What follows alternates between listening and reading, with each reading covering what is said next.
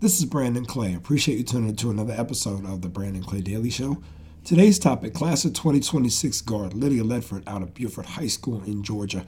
I actually been watching Ledford for a couple of years and really progressing as a player, really starting to turn the corner. I saw that yesterday in a showcase that was held by Adrian Penland. Big shout out to him, the North Georgia Report. Fantastic job. George Washington head coach Carolyn McCombs was there. Western Carolina head coach Kylie Hill was there.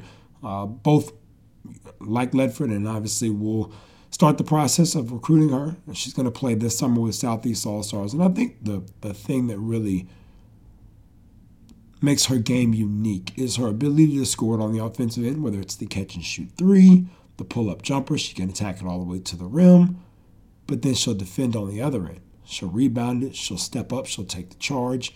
She's only going to continue to get better, both with her skill set and polishing that, but then also in just understanding what she's seeing. But off to a great start so far, coming off of a volleyball state championship as a freshman, jumping right into the fire for one of the best programs in the state for sure. Gene Durden does a great job there at Buford.